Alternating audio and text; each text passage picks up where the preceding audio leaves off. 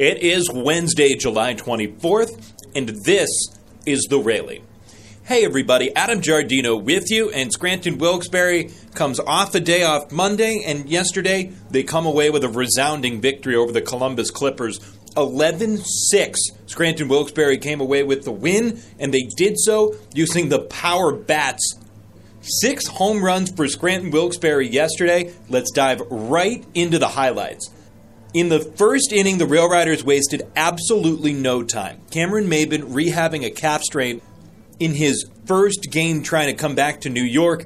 First pitch of the game, he singles through the hole on the left side. Thairo Estrada follows with a double, putting runners at first and second. Tyler Wade's the third batter of the game.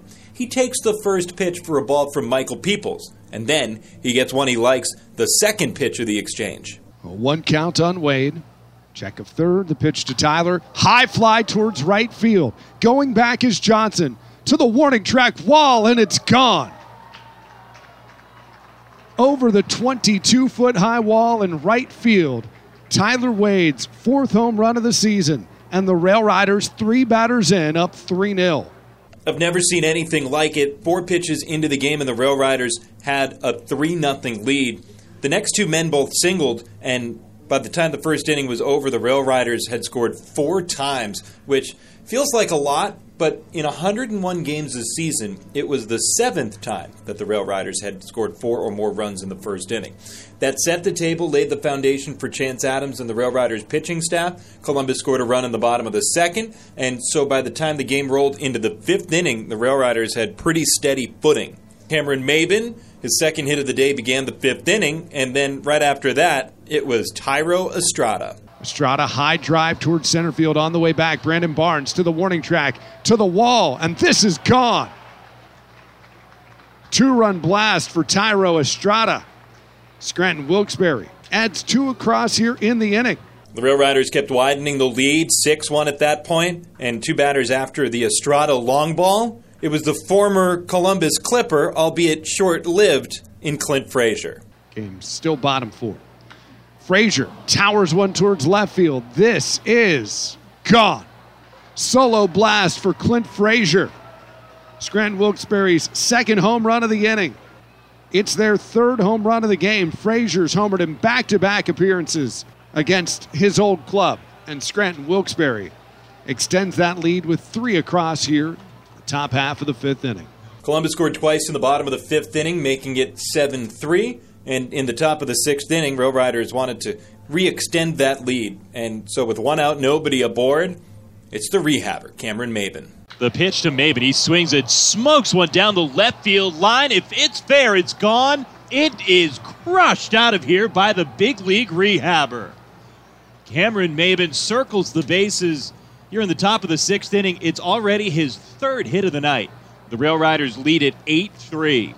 Scranton Wilkes-Barre added 2 more home runs late. A solo home run to begin the 9th by Clint Frazier polished off a perfect night at the plate for him. 4 for 4, a double, 2 home runs, and a walk. He scored 3 times, and he drove in 3 runs. A couple batters after that, Breivik Valera homered, and for the Rail Riders, 6 home runs in the series opener. Columbus scored 6 runs on 10 hits, but it wasn't nearly enough on a night where Brady Lail picked up the victory in his 2nd appearance with the Rail Riders this season. Joe Harvey got to save his 9th of the year, and that matches him for the league lead in the International League here in 2019. The game was played in 3 hours and 6 minutes before 11,555 fans at Huntington Park on a spectacular Tuesday night. It was 10-cent dog night. Buy your hot dogs for 10 cents apiece, and the 11,555 purchased 20,525 hot dogs last night. Before the game, we had a chance to chat with the eventual winner in the game. Brady Lail came in and threw 3 innings, struck out 4, and threw 51 pitches, the most pitches for him in a relief outing since the end of the 2017 season when he was a starting pitcher. So Lail looked great yesterday, and we wanted to dive into what his season has looked like. He was injured during spring training, but then he came out of extended spring training and pitched for the Rail Riders, immediately went down to Double-A Trenton, and the numbers for him have been great there. with a strikeout rate that's over 13 per 9 innings and an ERA that's under 2. So that's where we begin with Brady Lail, simply wondering, how has your season been going down in Double-A with the Trenton Thunder? Everything's been going well. Me and Nordy, the pitching coach down there, we figured a lot out with what I was doing and on all my pitches and I was down there. I was throwing on a consistent basis, so I was definitely getting my work in because I kind of shot myself in the foot by getting hurt earlier this spring, and so it was just that rebuilding, but like getting those reps in and trying to manage a game a little bit better. What was the injury that set you back to start this year? I had a grade 1 subscap strain, so nothing crazy, but for me it was something big because I've never had really an arm issue, so it was something new in my career that I needed to work through, and it could be a blessing in disguise. Brady Lail, our guest here on the pregame show. How does the stuff feel? Velocity, just confidence with everything coming off of that injury? Yeah, no, my confidence is probably better than it has been in a long time. I feel like I can command 4 pitches now and really stand on the mound more confidently. But all 4 pitches are feeling great. Velocity is a little bit higher than I'm used to, so that's kind of a surprise to me. But I'm still working with 2 different breaking balls and a changeup that's been I call it my get out of jail free card, just something that I always have in my back pocket. So, but like I said, keep throwing those 4 pitches and keeping that confidence where it needs to be is huge for me.